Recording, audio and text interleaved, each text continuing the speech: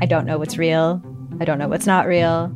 Limited Capacity is a collection of 6 darkly amusing stories about the mysterious ways we interact with the internet and with each other. There's something going on with him. It's like an act. I don't trust him. What? You're staring at me like I should say something, but I don't really know what to do here. That's the whole name of the game. Don't talk about how the town isn't real. You understand? Limited Capacity, available now on CBC Listen or wherever you get your podcasts. This is a CBC podcast. Hey everybody, this is part 2 of our conversation with Azura on bulimia and anorexia. If you didn't listen to episode 1 or part 1, go back, don't be a turkey, listen to that, and then hit us up with this episode. Enjoy. This is Sickboy.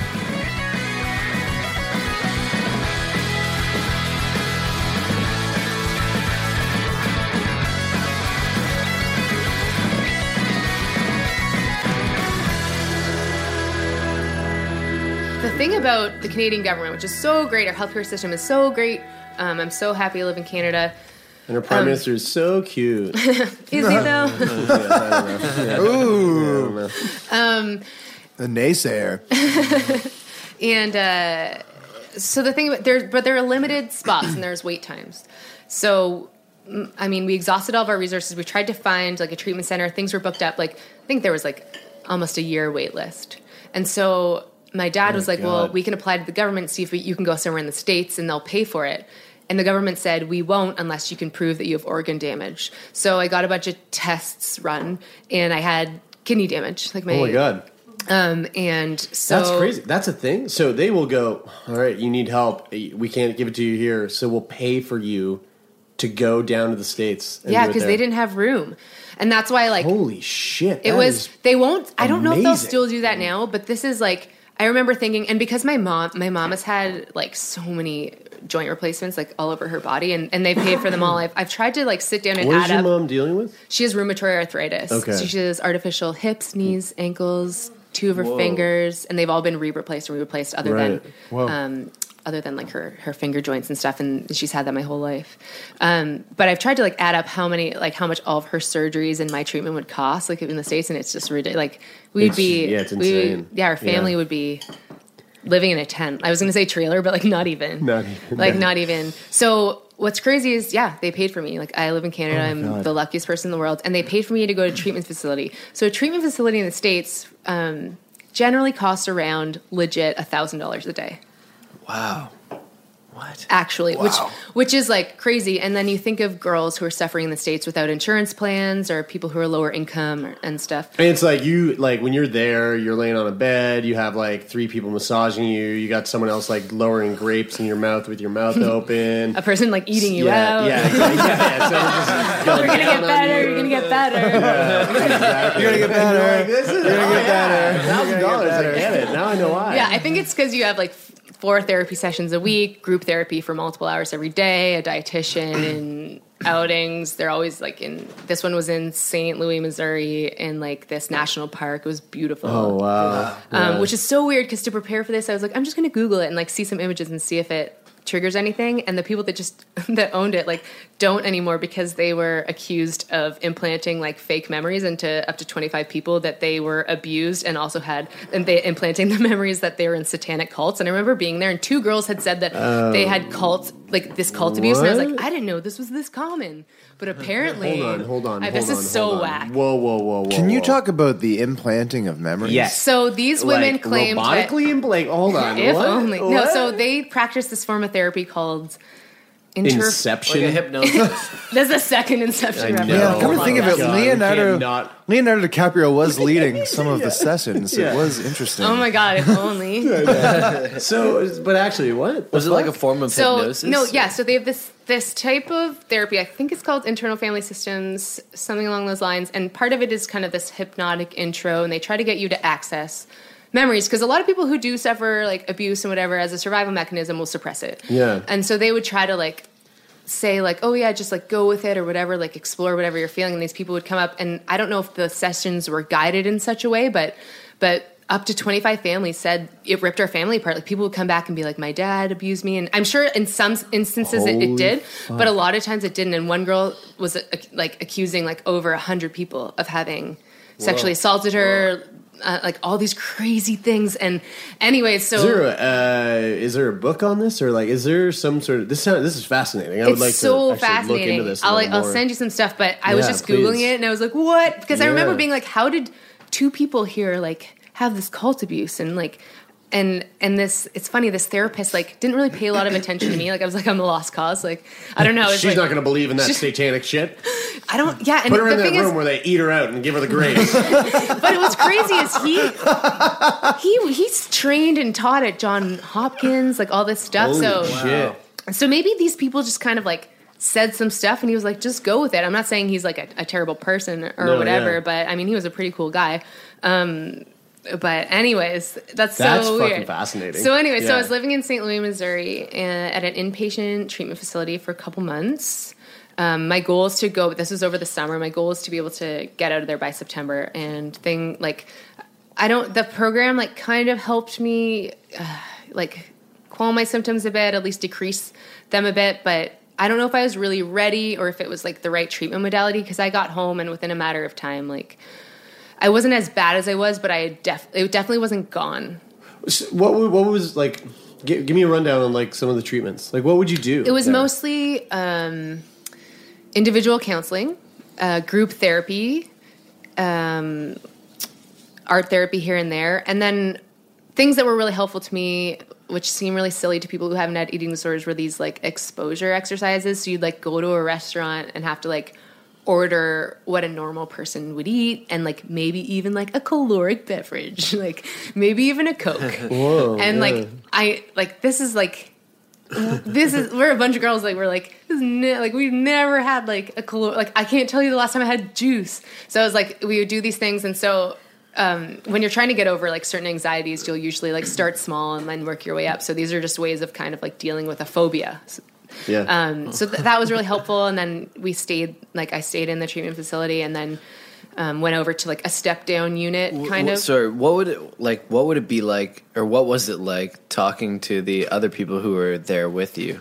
I actually found that particular treatment center to be not super like comforting or validating, because a lot of these girls had really tough lives, and I was like, what the fuck is wrong with me? Like I wasn't raped. I had great parents. Mm-hmm. I like grew up on a conservation area where I just like ran around and pretended I was a witch all the time.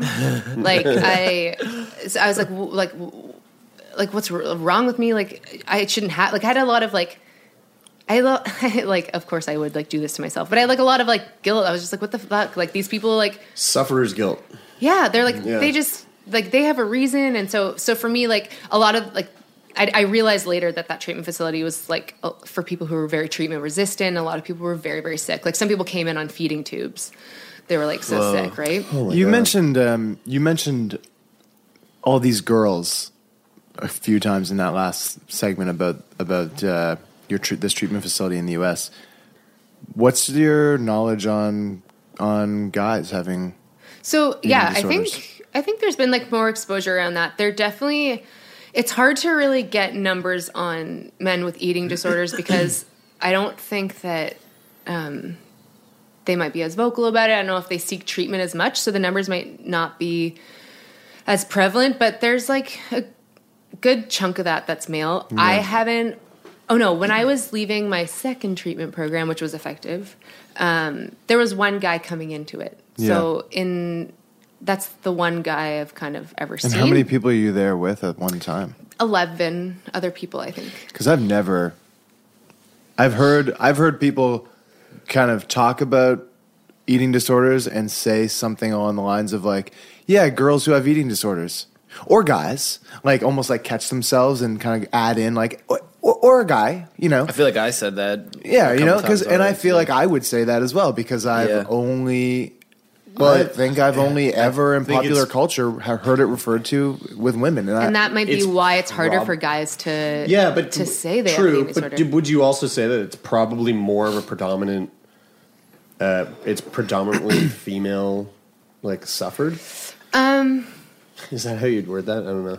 It's just, it's so hard for me to know, but in my experience, what I've come across at these centers or whatever, is that's what I've seen, but I don't know if it's because they feel even more shameful because they're like, this is a girl's disease. This is like a white upper class thing. Right. Yeah. I'm not a chick. Like, what's wrong with me? But the Again, guy, like it's so racked in stigma, like from every angle, right? Yeah. Like every aspect of this disorder. yeah. Like, And that's maybe why nobody really has this like depth of understanding of it. So nobody can really come out with it. So everyone has this like shallow understanding, and people with eating disorders assume that you'll think the worst. You'll think that we're just on this crazy diet. We're choosing to do this to ourselves. I've had a psychiatrist tell me, like, just legitimately, just don't go to the fridge. Whoa. That's like saying cheer And then he up to somebody prescribed with me depression. crazy amounts of like heroin. I'm trying to remember the class of like Seroquel, but it's like some sort of crazy mood stabilizer, basically a downer. And I was thought that like, I know how I'll treat her before we figure this out. I'll just like zombify her. And so he was like, just don't go to the fridge. So people think it's like, it's just so hard to come out with because I never think that people like will see the full scope of it. So you went to this first treatment center and you said that it wasn't really effective. It was effective. Like during that time, I felt a lot of freedom because you had a lot of accountability. I kind of radically accepted that I was there, that I would like eat the food that I was given. I wouldn't purge by vomiting, any of those things. I think I had like 2 slips when I went into the step down unit, but it was like a nice reprieve for me of like, okay, like I'm waking up, I'm doing things. I hadn't felt productive in a long time, but because all these things are structured for you, I had a lot more like social stimulation than usual. And like we all had these relationships with one another and it was really nice. There was a lot of like joking and we can kind of all commiserate. And you're safe, right? You're in this inpatient place. It's gorgeous. People are making your meals for you.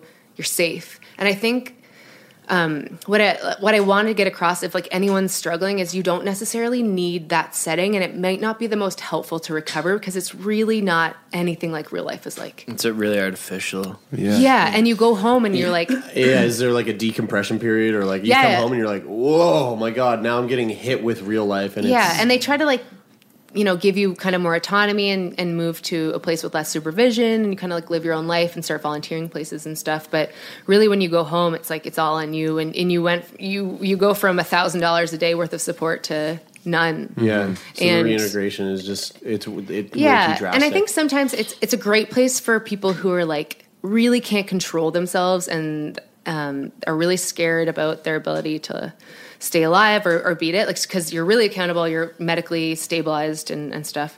But for me, it wasn't the most helpful, or maybe I just wasn't ready to recover at that point. Yeah. And that was before Acadia. Okay. So let's move forward then. Yeah. So you hit Acadia. How are you doing then? When we met, like where were you when we met? I was doing pretty well. I was like 18. You were what, 20? Yeah, I was doing pretty well. I went into theater because I feel like I lost a lot of like my sense of self through my eating disorder. And I was like, what was the last thing I remember like loving? And it's like film and theater and tech and stuff like that. So I explored programs. I visited my best friend, who's still my best friend now, here at Acadia. And I just like got a really good feeling there. I really like the town. I really like the small like town vibe. It's like, sweet place. It's so nice. I love I it. still really romanticize it. Me too. And so I headed over there. I was doing like okay. And I guess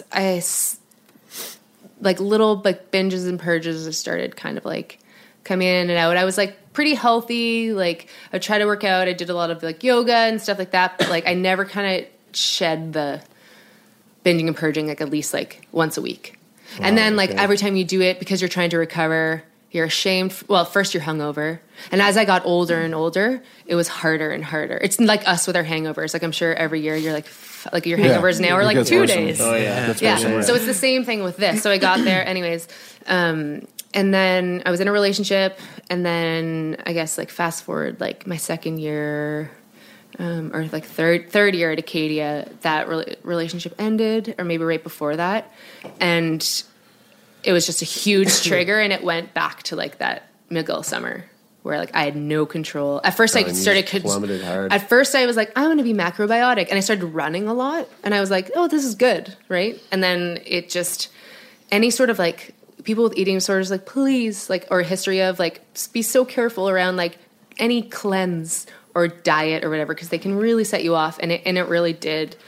It started getting worse and worse and worse, and I was living alone, and I called my dad. I was pretty open with my parents at this point, and I could talk to them when I've slipped and stuff like that. And then I remember calling my dad and being like, I can't do it.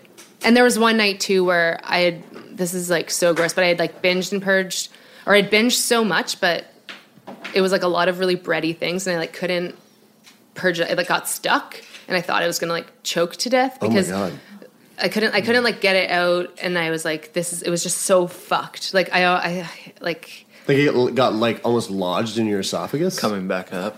Yeah, basically. And I was just like, I was freaking out. And another, like, you can tear your esophagus, that's like, and bleed out. That's like one of the risks too, like ulcerate and then tear. And I was so scared and like, I'm so embarrassed to say this. I talked to my dad, and we were like, the best thing to do, like I called an ambulance because I don't want an internal bleed.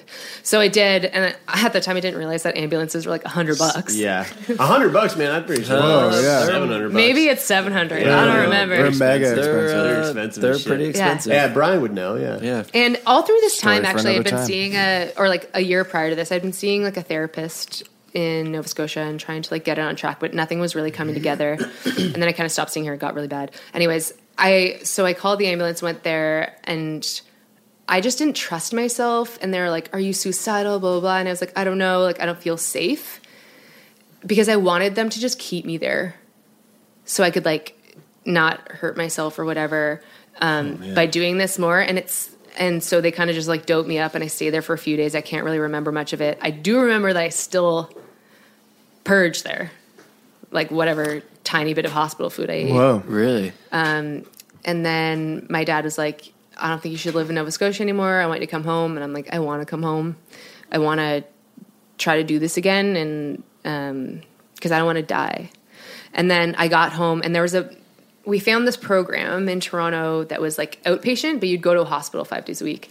And I really wanted to go to it, but there was a wait list. So I kind of like chilled in my parents' basement for like 3 or 4 months waiting to get into this program that I thought was really going to help. And I just lost so much weight. It broke my parents' heart. Like they knew what I was doing. I was just like, and like they were like trying to give me money so I could like go out and do stuff, but I would just like binge and purge with it. It was just like, and I had my own car. It was just like bad. And I have like I just remembered this yesterday. And I remember once my dad, because he worked in the neighborhood, coming to like a McDonald's parking lot and seeing me in my car binging. Oh my God. And feeling like A, so embarrassed, and B, like so bad for my dad to have to see that. Like, and did he try to like engage and like and sort of he's really like fiercely wants to protect me, and I couldn't face it, and like it was so bad. I remember just like locking my car doors and being like probably pretty cruel. I was really cruel at this point because I was just like fuck off, I was probably just like fuck off, like get the fuck out of my face, basically. Like that language, that vibe. So it was a dark period. I lost a lot of weight. I had very few friends. I didn't find that like throughout this whole thing, I didn't get a lot of support from people, except for like the 2 people that are like still my best friends. Like one of my best friends would Skype me from Spain like all the time, and another friend that friend from Acadia who would like check in with me and like give me some social outings and stuff like that. But otherwise it was just a lot of like really dismal stuff, me losing a lot of weight, that Mexico trip that I told you about, that picture. And then I went into this outpatient program, and my whole life changed. So before you end up in this outpatient program, to take it back to that question that I asked back at the start, when everything seemed like it was going so well, is this kind of the period where you would go back and tell that person that felt like they were unstoppable that, look, this is where this is going to take you? Or because this had been taking up most of my mind space for like close to 10 years. And still now I wonder like, where would I be if this hadn't taken so much of me? Like, like what would I be doing? Like, who would I, like, I have no idea what that person would be like. And at that point, right before I got into that program, I remember being like in that basement, like in my room, and being like, and not eating and throwing up so much and knowing I'm risking my life every time I do it, because it's like so extreme how I'm doing it. And being like, I don't know, I just knew that this was now suicide. This is just a really prolonged, slow, drawn out, which is suicide. So fucking crazy to think about. Yeah. And I didn't have any like self-control. Like and at this point I was so thin and binging and purging so much and stuff that I lost like I couldn't read like more than 2 sentences. I couldn't really like watch TV or movies. Like I couldn't focus on anything, couldn't really like engage with anything. Thank God for animals throughout all of this. Like my parents always had like 3+ dogs. So, they were always there with me. But other than like animals and like sometimes walking in the woods, like that was basically it. And it was just me like self-loathing and trying to cope with that by doing what caused the self-loathing. Mm-hmm. When you look back on this as an entire experience, do you resent it or do you regret that this has happened, or do you kind of see the value in what you've learned from it all? Yeah, I think it's been a very like grounding experience. Like I don't, I think like I really value really simple things. I remember thinking like, I just want one day where I like wake up and I just eat a normal meal and I do stuff that normal people do. And I would idolize people who just had normal lives, like anyone, like a cashier at a grocery store. I'd see girls, I'd see boys anywhere doing whatever and being like, I just want that. Like, I want to have headphones on and be enjoying music and like, and it's so all encompassing. Like it literally is just affecting every waking moment. Well, not only the internal, like the self-loathing and the self-hate that you're going through, but I mean, just the scientific effect of what your body isn't getting. I mean, there's like the enzymes and the electrolytes and all the nutrients and for what so many years, like has. Compounded too. I mean, that's having an effect not only on your body, so like how your body functions on a day-to-day basis, but your brain and how your brain develops and works. Absolutely. And throughout it, there's like depression going on and stuff. And what's interesting or like kind of scary about depression is the longer it goes untreated, like you actually you're at risk for permanent brain damage. You're like pruning synapses, you're pruning parts of your brain rather. And so I had like 10 years of just retraining these thoughts of like self-hate and like really pounding it in. And the thing, like, I think it's made me really empathetic, really like grounded. I feel like I can kind of like connect with anyone and whatever. But I just regret that I've done this. Like I've put my body through this because I worry that like I'm getting closer to wanting to have kids. And no, I want kids, but I'm getting closer to actually doing it. And I want to like be here for as long as possible. And part of me knows that like I've either like shaved years off my life, like something's got to come from this. Like there's got to be some, like hopefully not, but my biggest fear is that I will, and I've heard people who've like suffered from bulimia and people who've purged a lot have gotten esophageal cancer, and that's my biggest fear. So well, you're 20. Saying your voice, this is like directly affected the sound of your voice and all that bile and all that shit that gets forced out of. And I was like, I would. I didn't mention this. Like through this, the one thing that gave me a little bit of comfort in this period of my life would be like I'd like binge purge all these things, making my mucous membranes so like exposed and raw, and then I would like smoke weed over it. Right.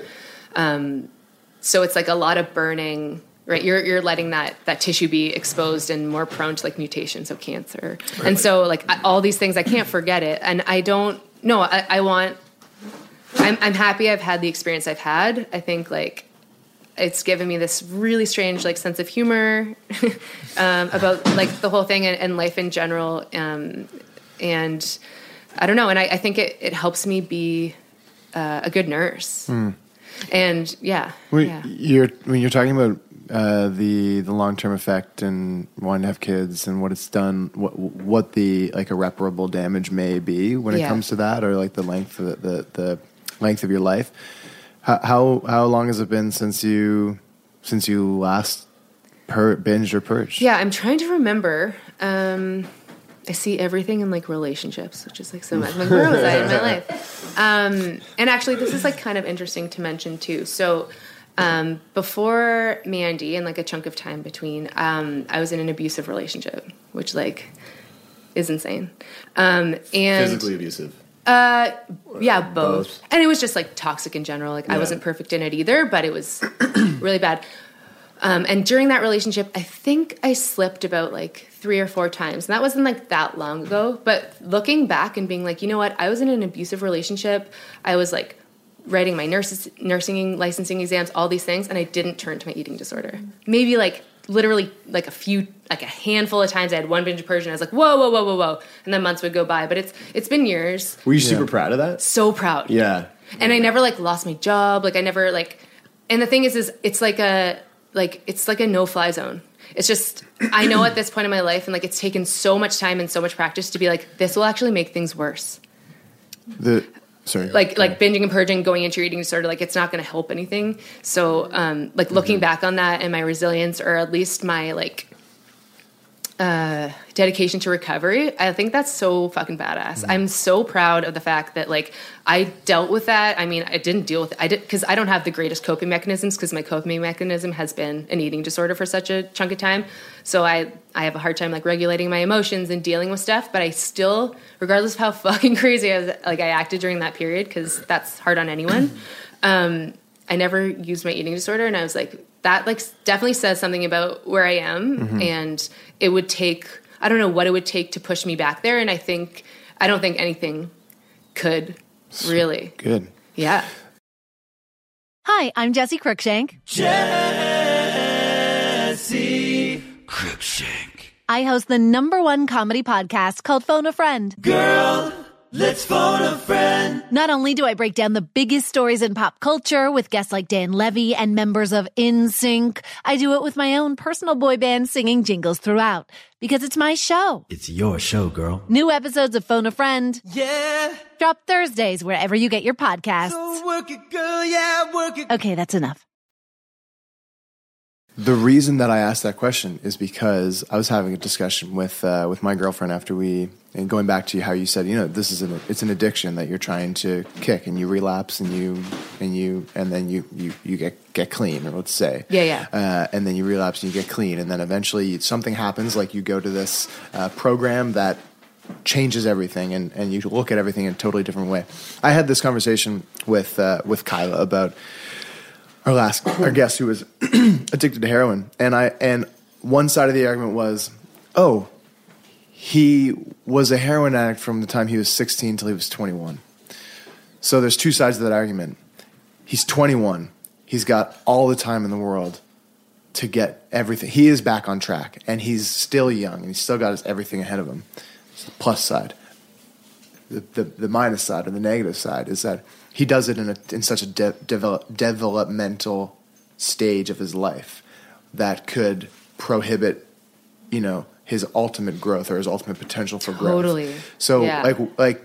That's why I asked that question about what these long-term effects might be. Because on one side I'm so happy you brought that up, because I was like, what is something that like, this is definitely why I don't think like anyone should glorify this or anything, but like I'm 29, but I truly feel that for that period of time, I definitely gained insight, and there's things I've got from that, and I'm sure I gained some intelligence in that period.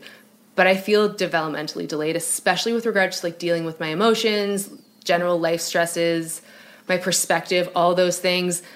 I'm just starting to like really engage with like my interests. Like, I feel like I'm like more attracted to women. I'm 29. This is my first relationship with a woman. Like, so I'm just like getting, like more in touch with like who I truly am and stuff. And that's such it's a period of self-discovery and stuff. And everything I was doing was just so like controlled and curated. And now I'm able to like explore, but I like feel like I'm like at the start of university. I don't feel like I'm like yeah. So it's like I hope I'm like okay to be a mom. Like fuck. Yeah. But I'm like teen mom. Like if I have a baby, like I'll be teen mom. I need help. Give me help. Oh, sorry, that was insensitive. Some of the best moms I've ever known though are teen moms. I bet.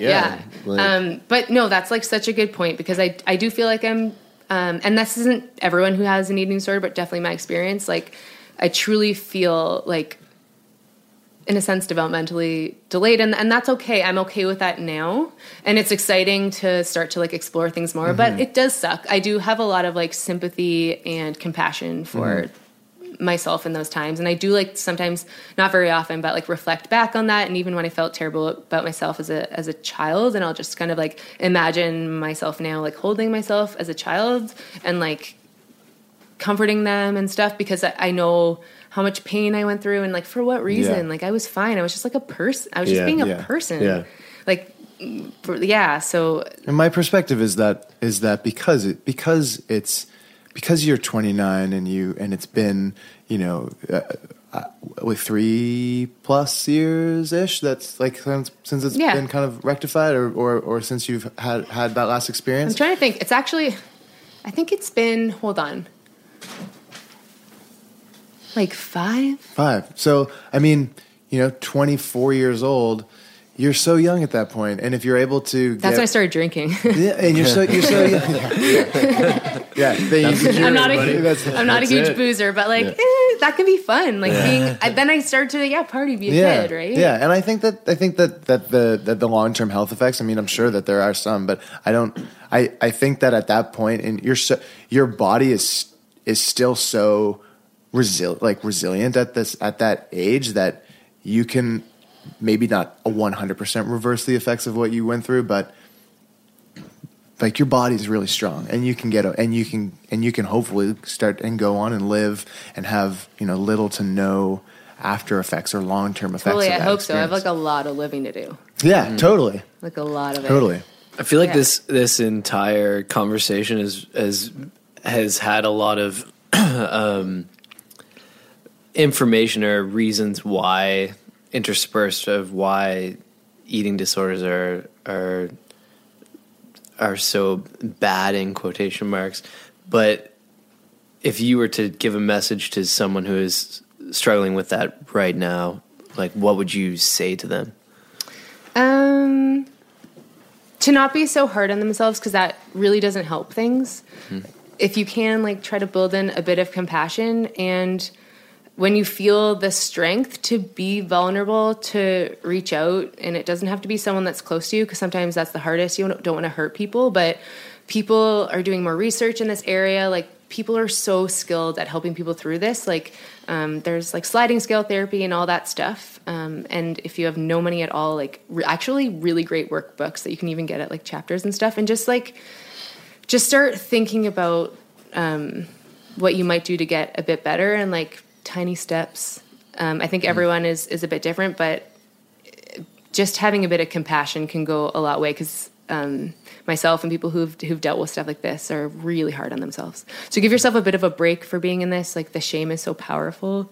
And then just like try to look at it honestly and actually where you're at, and see like what you could do, what you're willing to do. And it doesn't mean that you have to do anything now, but what are little things you can do to reduce your harm a bit, or even consulting with someone to see if you can't get better, just to reduce the harm a bit, stuff like that. And yeah, there's lots of places. I mean, it helps to be in a bigger city, like being in Toronto. I went to the Toronto General Hospital outpatient program, and being in a program where I'm still like in my house, I have to go back to my house, I'm alone on the weekends, was like the greatest treatment modality. And group therapy is so great and can be really validating and really help you kind of like integrate and consolidate your experience and give yourself a bit of a break. And so just be kind like with yourself, because you've gone through so much, and you need to not all the time. You got to give yourself a break, and like, but all in your time. Like you'll know when you're ready.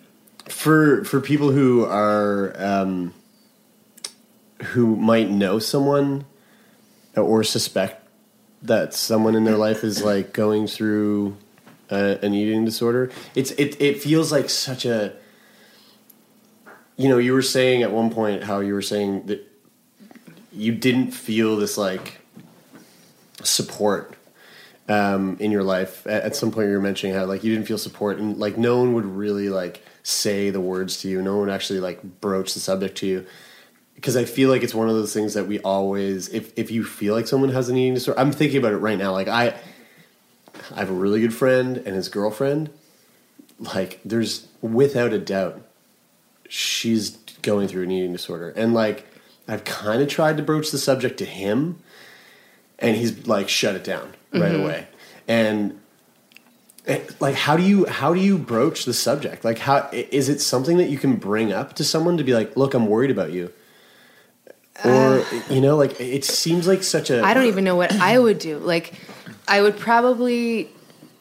that person's probably really lonely. That person is probably really... So first off, just, like, talking to someone, like, genuinely doing social things. Helping that person experience life, because a lot of their life is probably quite dismal and controlled. Something that they're comfortable with, like, even, like, going to a movie. And then them just becoming close and non-judgmental with someone, supportive, non-judgmental. You're at least opening the doors for if they were ready to talk about it. But people do generally have to be ready. But if you really care for someone and you're a friend, it's okay to be like, you know what, I'm worried about you. You don't have to talk about anything, but I just want you to know that you can. If you ever needed support or you wanted me to help you figure, I'm not saying that you necessarily do, but like just in case. But if that's for friends, but if you're a parent and your kid is struggling and you know,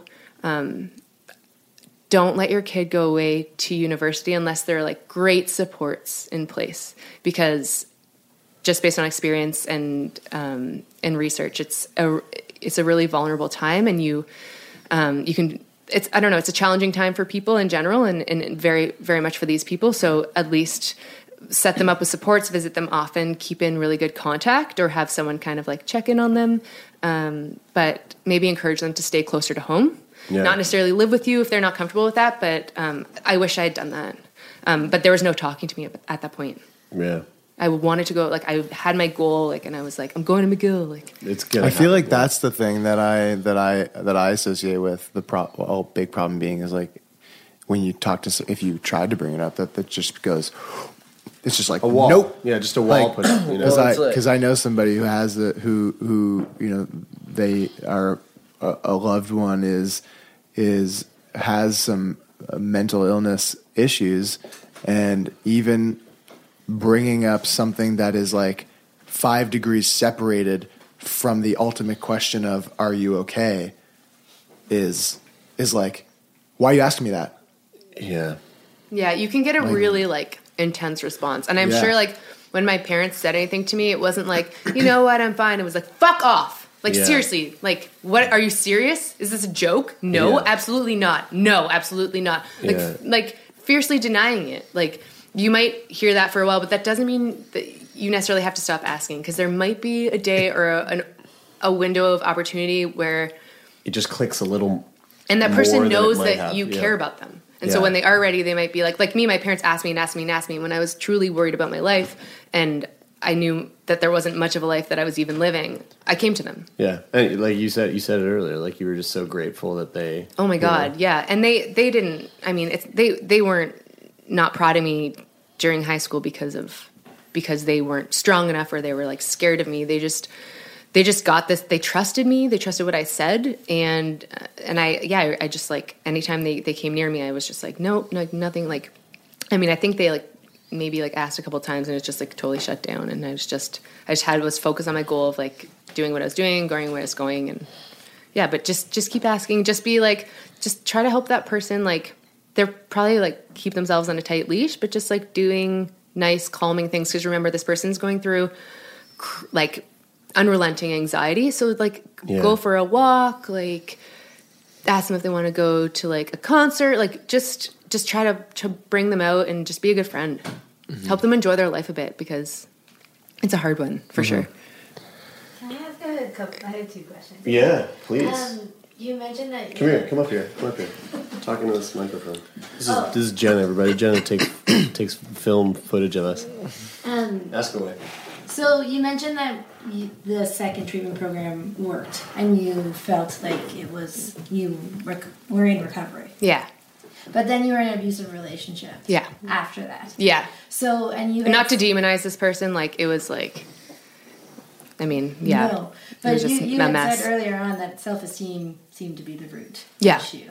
So it was like after the eating disorder, did you transfer? My best friend was like, this person, whose name I won't mention, is your new eating disorder. Like, this is like your thing now. This is how you're like abusing yourself and like going back. It was like this addictive thing. Because when you're in this like toxic dynamic, there's like this addictive, like passionate element to it. And so, yeah, there was like a bit of transference for sure. And I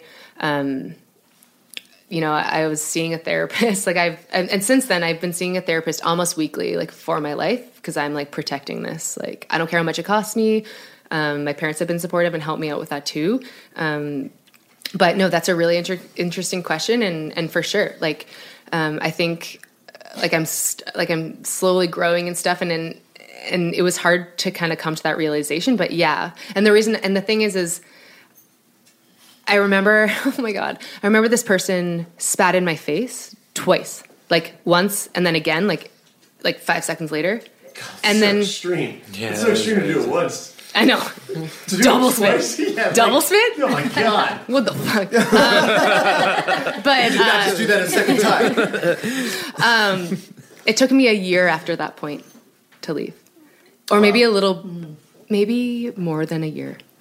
And so, like, yeah, like for sure, like I still work on my self-esteem all the time, and I'm getting to know myself better and stuff like that. But no, for sure, like, so I'm not symptomatic, but like the root is still there, and I know, and it's okay. I'm okay with it, but it's definitely my life's work to just like be okay with myself, figure out who I am, and give myself a fucking break. Mm-hmm. But yeah, I still think I'm like really dumb all the time and like haven't achieved anything and like stuff like that. It still pops up. I still have body image issues like any girl. I'm not crazy. I don't do a lot of checking or anything like that.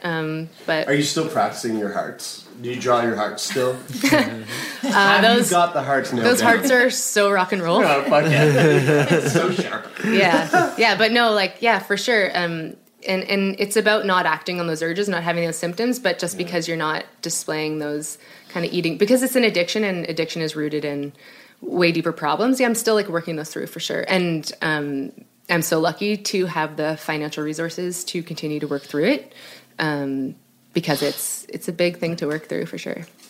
And my other question is, you're dating someone who is in chef school. Yeah. What's that like? Food is like a constant part of her life and now your life. So what's great about that, there's something that's not great about that, and there's something that's great about that. The great thing about it is it's constant anxiety exposure therapy. Mandy's in a baking class that's twice a week. I mean, it's delicious and I love pastries, but it's still like, sometimes it's still hard for me, and I'm still like, I got kind of a meal plan type of thing years and years ago, and I still loosely follow it. It's really protective for me, so it pushes me outside of that a bit. And Mandy's so passionate about food, but Mandy puts such a positive spin on food, and it's such a great experience. But I think because what's been so important to me is, and it took me literally like over 5 years to develop this, feelings of hunger and fullness. Because when you've disconnected from your body for that long, it's so hard to like get it back, like, and to know like, okay, I'm full. I'm like, I had to work on it like for so like rating my hunger, my fullness to try to relearn that. And sometimes like, cause she loves food so much, she'll be like, oh my God, try this thing. Like I'll pick her up from school or whatever. And I had just, let's say, like eaten a big snack, and she'll be like, oh my God, can you please try my tart, blah, blah, blah. And I'm like, I can't, like, I'm so full, and I want to respect that. I want to respect my body. I don't ever want to, like, you know what I mean? And I mean, I'll take bites here and there because that's what a normal person would do. I'm always like, hey, what would a normal person do? Or like, I'll ask her, like, is this normal? Like, I just had a snack. Is it normal? And she's great about it and stuff. And so I'll push myself to try it, but I'm worried it hurts her feelings sometimes because I'm like, I don't want to try this, but she's so talented and I do, but I'm also trying to be protective respect yourself. And respect myself and what works for me. But no, she brings a great light to food and that experience, and always wants to eat with me, and is so supportive. And it's like it's so nice. It's such, every mealtime is like a really nice experience, and she'll like make sure I have breakfast and stuff like that. And because I'm a nurse, it's hard to fit meals in. She'll like check in and stuff, and she knows what I need. And it's having a good partner is like so protective. It sounds like you have such an amazing ability to be self-analytic. And oh my God, so much. Do you ever worry that you overanalyze things? Yeah, I have a really bad case of Judaism. Just like psychoanalyzing myself. No, like not to say that all Jews are crazy at all, but just like let's think of Larry David, Woody Allen, like those, but no, because you talked about seriously, you talked about wanting to be in quotes normal. Yeah. When it comes to your eating habits and things like that. And I just wonder if you feel like that over an analysis of how much you eat and when you eat and is this okay and what would a normal person do type of thing. Does that like have an effect on eventually feeling normal? So I'm definitely still like over analytical about everything in my life. Like it's hard to let go of that. Like just we were talking about that kind of like seeing the narrative from outside and being kind of really critical. It's hard for me to be present. But with the food stuff, like I'm not so much all the time. Like when like a lot of the times I'll be like with my meal plan, I'm like, did I have breakfast? Did I have lunch? Did I have dinner? Do I have 2 snacks? Mm-hmm. But like I was hungry today and I was like, oh, I just like went and got a tea and got a dairy milk. Like I didn't really think about it. I was like, I want to like a piece of chocolate. Like that would never happen. So I'm like kind of like loosening the bone there and chilling out a bit. And that to me, that is normal. That is like I reflected on that because I'm doing this tonight or did this tonight. I knew it was coming and I was like, I didn't even think about that. Mm-hmm. Like as if I'd ever go get a dairy milk and not think about it and like get actual sugar in my tea. What? Like, do you know what I mean? Like, and it's literally those like little things are like so great. And it takes, I don't always reflect on like, I just had a normal day. That's great. Like, I'm always like, what's the next thing I can accomplish? And I'm still hard on myself. But no, it's like a feat, like a normal day. I have like a job. I go to it every day. I don't sit in a basement and like abuse myself. Like, yeah. Yeah, cool. But it's hard to be present for sure. Would you ever want to work in nursing with people who have eating disorders, or is that a trigger? I haven't really seen any like thing come up where there'd be like that type of work. I'm not particularly drawn to it, only because I think it would help for me to get a bit of distance from it, and also to be a more present person and more confident in myself, because I give all adults a lot of credit, and people know, like, people can read people. Mm-hmm. And I want those girls, if they knew that I was recovered, to see someone that they could really model themselves after. And I'm not saying I'm like not necessarily that person, but I want to, if I did, I'd want to be stronger, and I just want to be really cemented in my recovery. And I've thought about maybe doing some peer support in the next little while and seeing if there's something I can offer in that regard. But with regards to like my field of like medical practice, not really, but I am, I do I do a lot of mental health work because I work with new moms and babies. And a lot of things come out like PPD, and it's really hard for a lot of people. It's not as a romantic picture for a lot of people who don't have support or who are new refugees and stuff like that. So I do a lot of mental health work, but it's not really related to eating, and I feel good about that for now, but I hope to like one day. Yeah, for sure. This is like, I just want to thank you for this, because I'm I don't want to like pick favorites or anything like that, but I think this is probably one of the most fascinating conversations I've had to date in this whole project that we've been doing. Oh, Jeremy. And I was so nervous. Well, you had a coffee, so it was the coffee. It was an espresso. Sorry, I like always ruin nice moments like this because I can't handle compliments. Well, we'll take it, because I think this is probably going to be our first episode that's going to get a two-parter, because two-parter. Yeah, you know it. Because I don't want to cut anything. This is just I think this is so fucking important, and I think that I hope that the people that listen to this, and I know that there's going to be people who listen to this that really need to hear this. Yeah. And when I was binging and purging that much, and maybe it's not so extreme for people, but I knew people were bulimic and I knew people were anorexic, but I was like, nobody does it like this. Like, nobody does it this much. Like, I'm fucked up.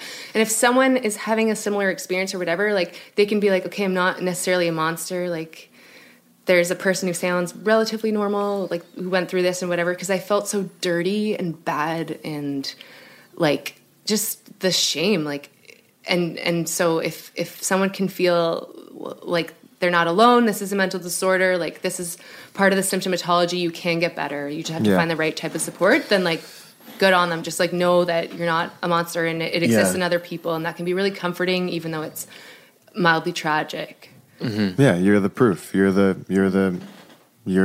person or a way that they can go, okay, I'm not, this doesn't have to be forever. I can have a functional relationship and a family and a career and be a good daughter, because a lot of that time I was checked out, and a good friend, and who knows, right? So yeah, yay! Awesome. Mic drop. I think that is a perfect place to wrap it up. So we're just gonna go right into it. I'm Brian. Yeah. I'm Taylor. And I'm Jeremy, and this is Sickboy.